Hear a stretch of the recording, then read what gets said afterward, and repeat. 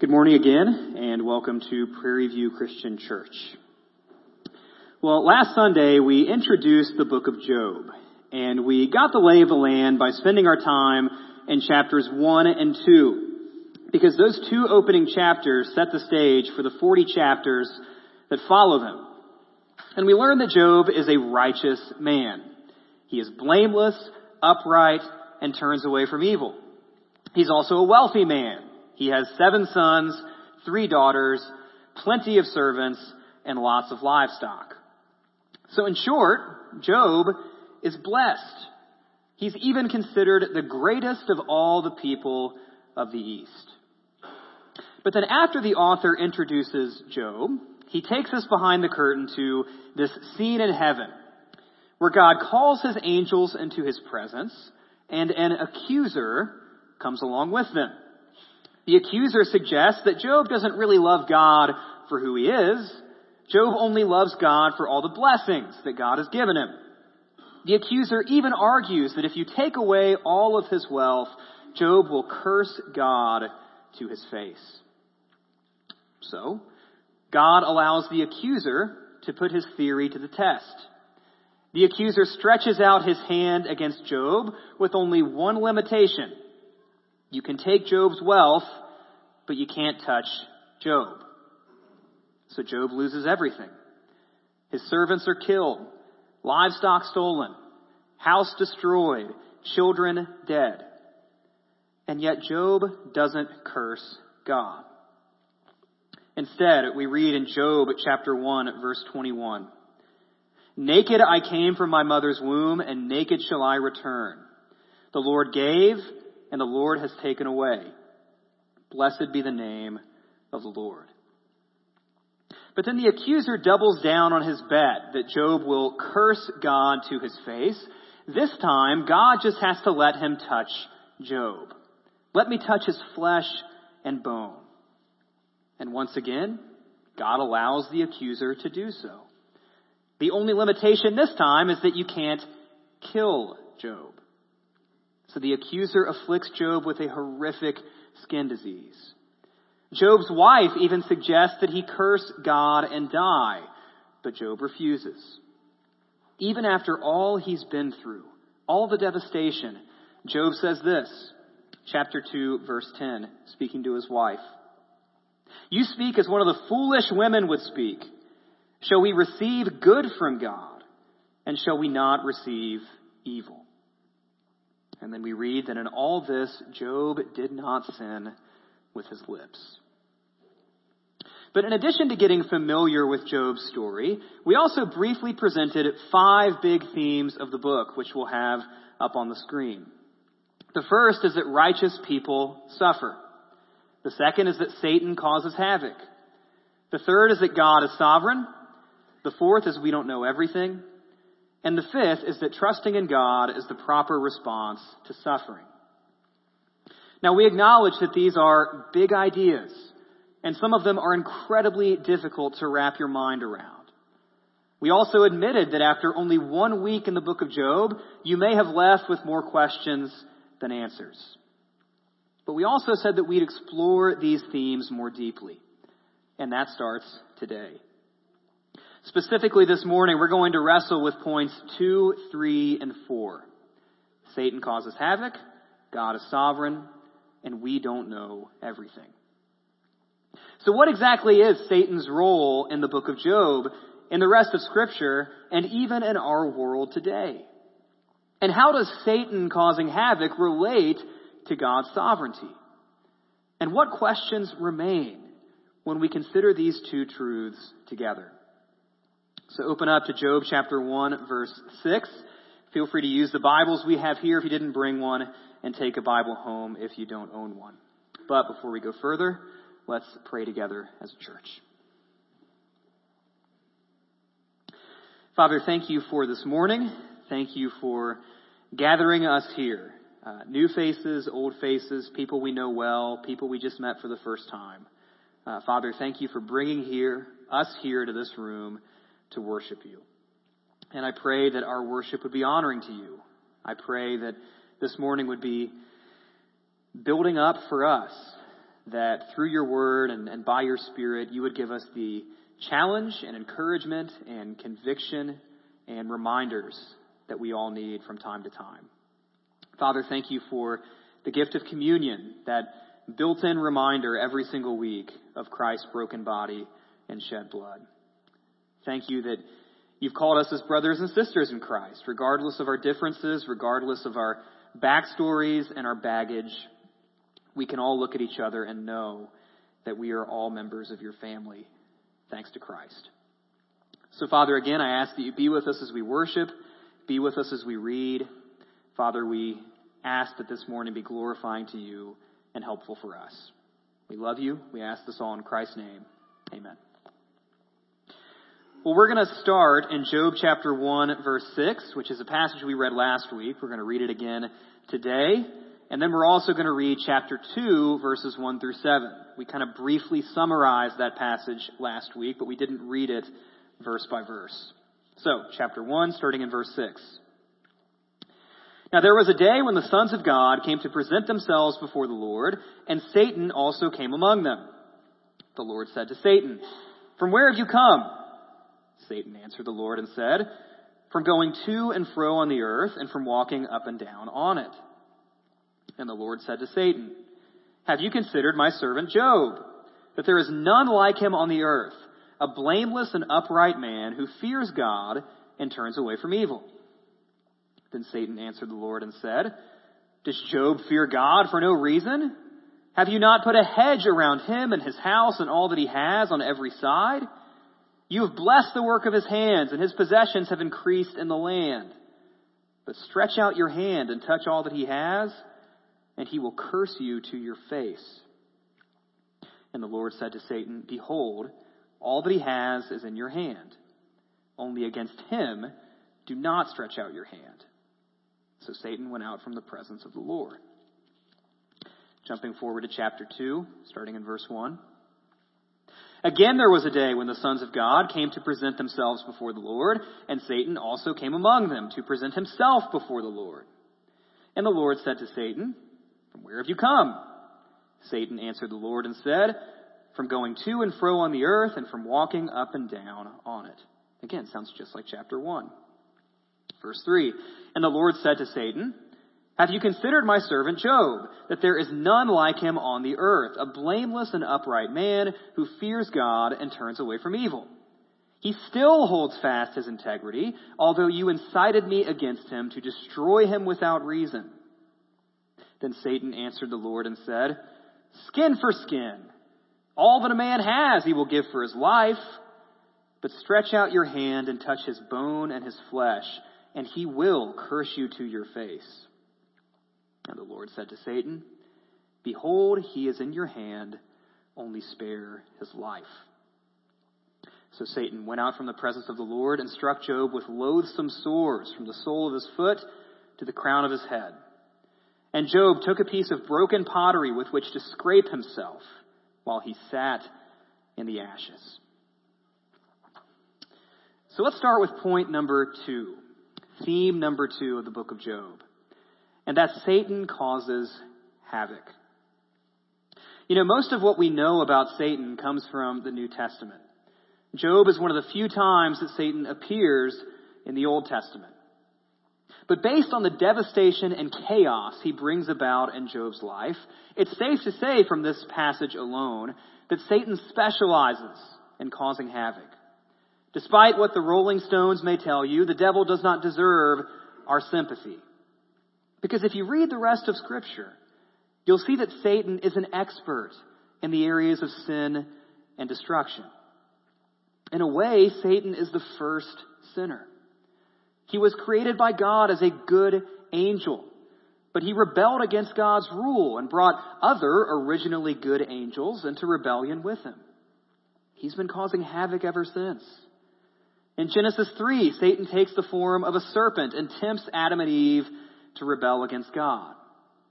Sadly, Satan's efforts were a success in that story, and we've been dealing with the ripple effects ever since. In Matthew 4, Satan is up to his old tricks again, tempting Jesus to stray from the mission that God the Father had given him. Thankfully, this time around, things ended a lot differently. Adam and Eve gave in to Satan's power, but Jesus didn't.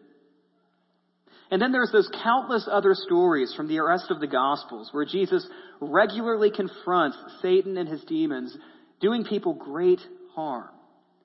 But time and time and time again, they are no match for Jesus. The Gospel of Luke even tells us that Satan was involved in Judas's betrayal of Jesus. And admittedly, when Jesus is arrested, tried, crucified, buried, it appears that Satan has won. Things don't look too good for Jesus. But then 3 days later, God raises Jesus from the dead.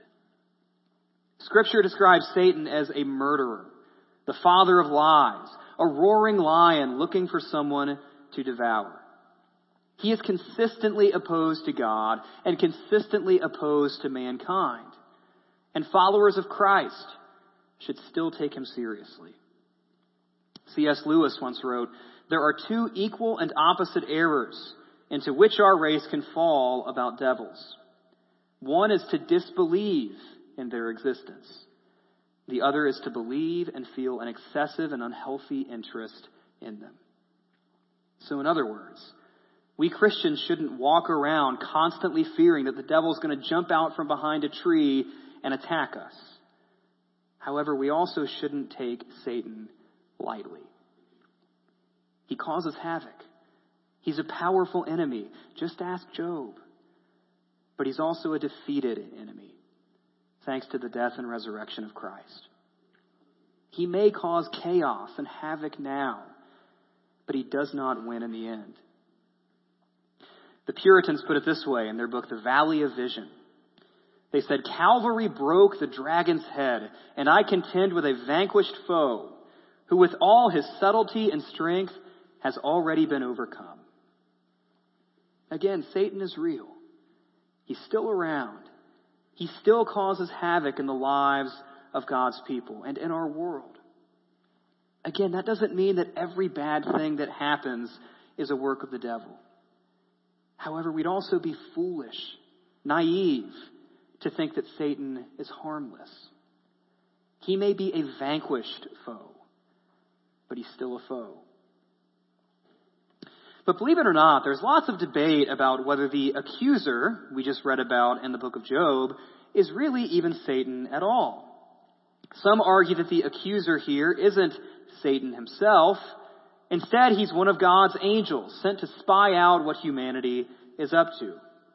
Some people mention that in the original language, Satan is not presented as the accuser's proper name. It's more of just a title or a description. Your Bible may even have a note about how this could be translated the Satan with a lowercase s rather than Satan with a capital S.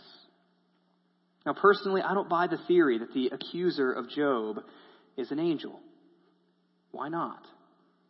Well, number one, the accuser isn't included in the same category of the sons of God. He's introduced separately. You read there that the sons of God came to present themselves before the Lord, and Satan also came among them. He seems to be in a different category. And then on top of that, there seems to be a level of irreverence, arrogance, and animosity in the accuser's conversation with God. He has the audacity to question God's judgment. He suggests that Job somehow has God fooled. But then he also doesn't seem to be a fan of Job. He assumes the worst about Job, unfairly and inaccurately doubting Job's motives. What did we just say about Satan? That he's opposed to God and he's opposed to mankind. And that seems to be what the accuser is doing here. And then historically, the most common interpretation of Job is that the accuser is Satan himself. Many of our greatest thinkers in the Christian faith and most godly interpreters have agreed that we're talking about Satan in these verses. So while this isn't something for Christians to divide over, count me among those who believe the accuser of Job is Satan himself. I could be wrong, but the accuser looks less like an angel and more like the devil we read about through Scripture. But regardless of all the technical details of the book of Job, Christians today should still be on their guard against Satan's works. Again, I don't believe Satan works in our world today in the exact same way he's presented in the book of Job. I don't think the book of Job is meant to teach us that Satan and God are getting into bets with our lives hanging in the balance.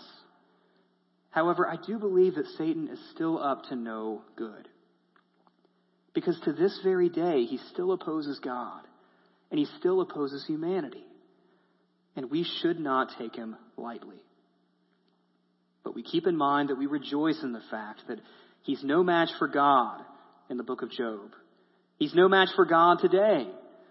And his defeat is certain in light of the death and resurrection of Christ. So that's point number 2, Satan causes havoc. But let's go to point number 3, God is sovereign. And you can keep your Bibles open to chapters 1 and 2. You know, it's important to reemphasize what we saw last week, something that we Christians sometimes tend to get wrong. We sometimes falsely believe that Satan is equal to God, but he's not. Maybe you've seen the picture on the screen going around on Facebook, and it's that classic picture that says, if you want Jesus to win, you need to share this or like this.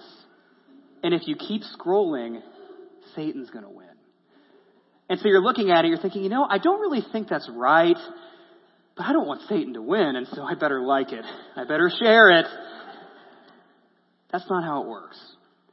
And this picture is not how it works. In this picture, it appears as though Satan might have the upper hand. He's got bigger muscles. He seems to be trying a lot harder. He's gritting his teeth. And you look at this picture and think, oh my gosh, who's going to win? I don't know if Jesus is going to win or Satan's going to win. I better like it just to make sure. That's not how it works. That is not Satan's relationship to God. The relationship between God and Satan is more accurately presented in a passage like Psalm 66, 1 through 3.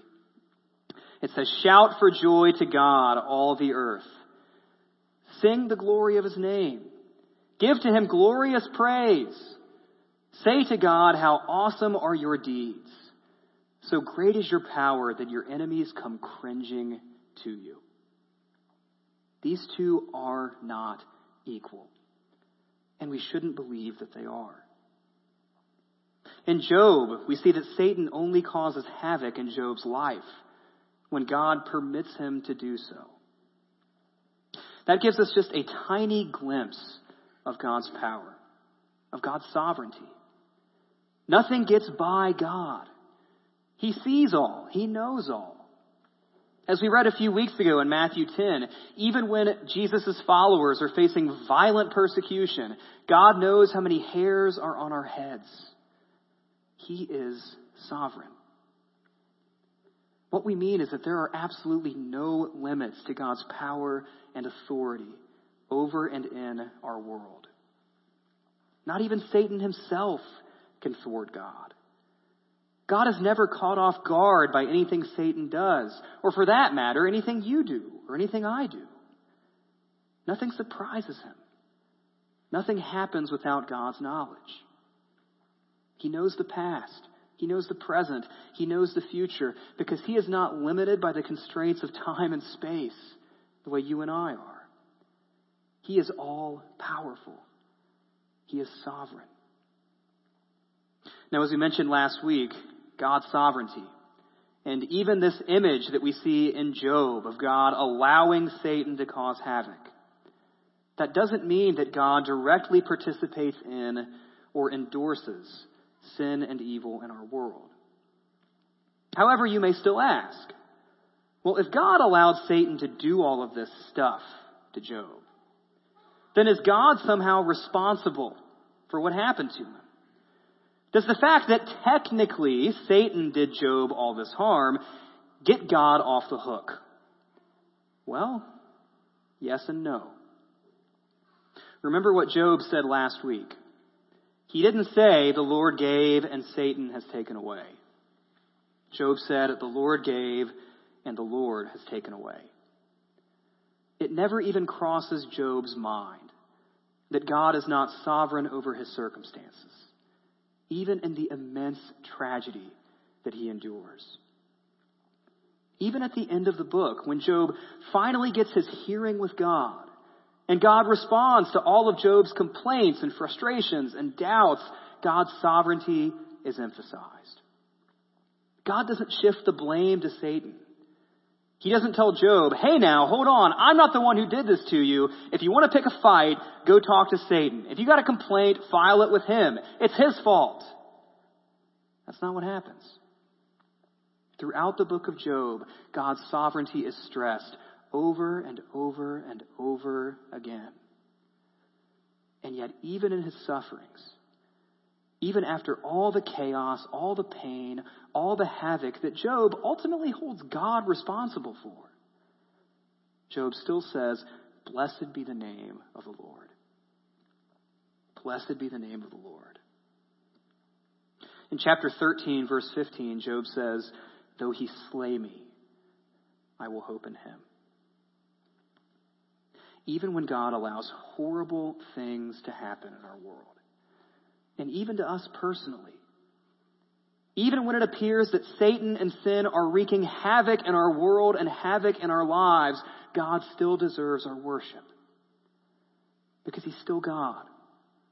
He's still sovereign, regardless of our circumstances. So Satan causes havoc. God is sovereign. But if you put those two things together, that raises a few more questions, doesn't it? If God is so powerful, so sovereign, then why does he allow Satan to cause havoc at all? If God's powerful enough to prevent it, why doesn't he?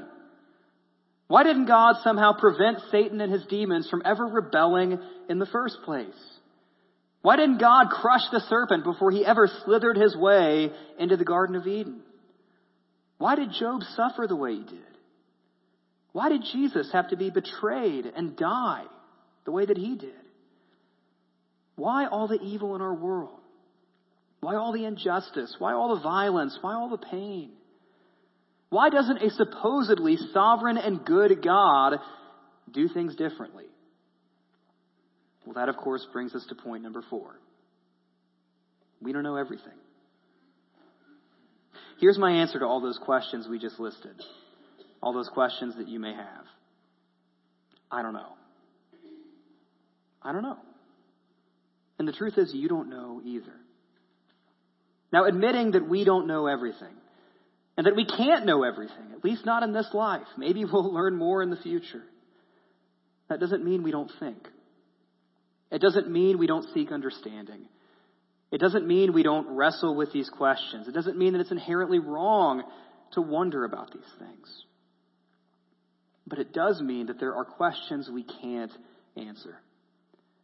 And quite frankly, as we'll especially see in a couple weeks at the end of the book, we're in no position to demand that God give us the answers. A minister named Joseph Carroll once preached through the book of Job for 23 years straight. You think my sermon selection is bad? You didn't go to Joseph Carroll's church. So for 23 years straight, Joseph Carroll preaches through the book of Job, and in his final sermon in the book, Joseph Carroll said this: I have not yet attained a clear understanding of all the passages. Me neither, Joseph. After 2 weeks, me neither. I have not yet attained a clear understanding of all the passages. So to many of the questions that you may have about Satan's havoc and God's sovereignty, here's how I'll answer. I don't know. Because I don't know everything. And you don't know everything. Job didn't know everything. But even though we don't know everything, I pray that we know enough about God to repeat with Job, even in our deepest pains, blessed be the name of the Lord. I pray that God would enable us to repeat that phrase, though he may slay us, we will hope in him. Because he's still God, and he still deserves our worship. But here's something I do know.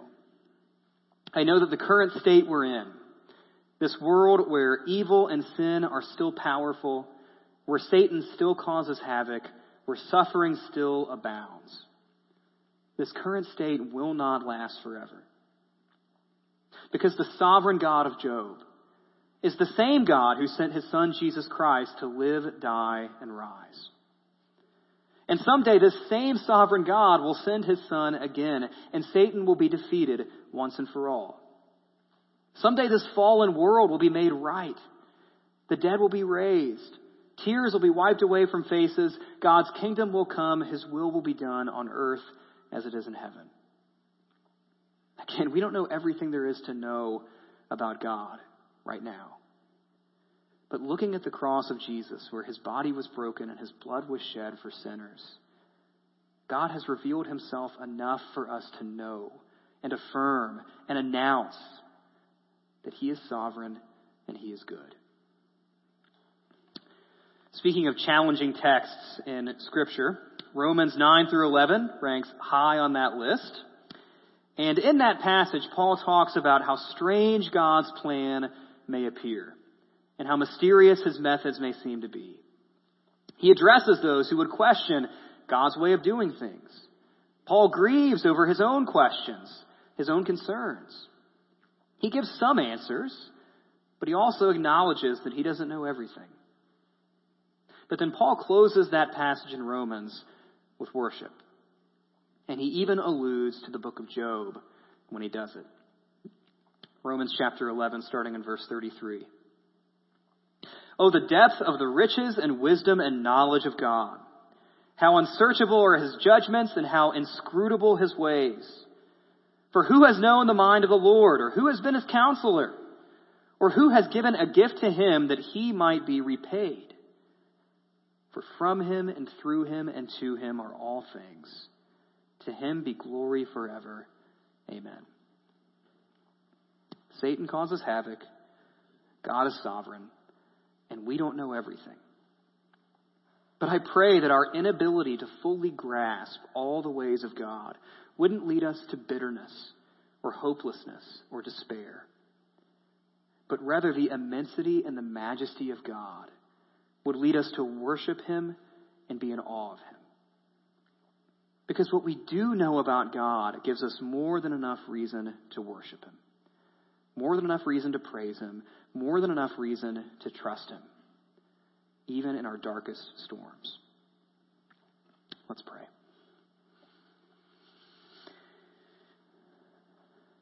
Father, again, thank you for this morning. Thank you for the book of Job with its passages that are encouraging and inspiring, and even with its passages that are confusing, even with its passages that are hard to wrap our minds around, maybe a tough pill to swallow, things that we wish we understood that we don't, answers that we wish we had, but the book of Job doesn't give them to us. But Father, I pray that as we read this challenging, difficult, sobering book, I pray that we would come away still just as much in awe of your goodness and your holiness and your sovereignty as we've ever been before. I pray that we'd be more in awe of just how immense and just how majestic you really are. Father, help us to trust you. Help us to worship you. Help us to love you even in our greatest pains, our deepest sorrows, our most frustrating and disheartening pains and sufferings and questions. Father, help us, enable us, remind us that you are still God, you are still good, you are still sovereign, even in the darkest storms of our lives. And help us to respond accordingly. We love you, we worship you, we honor you in good days and in bad. We ask this all in Christ's name. Amen.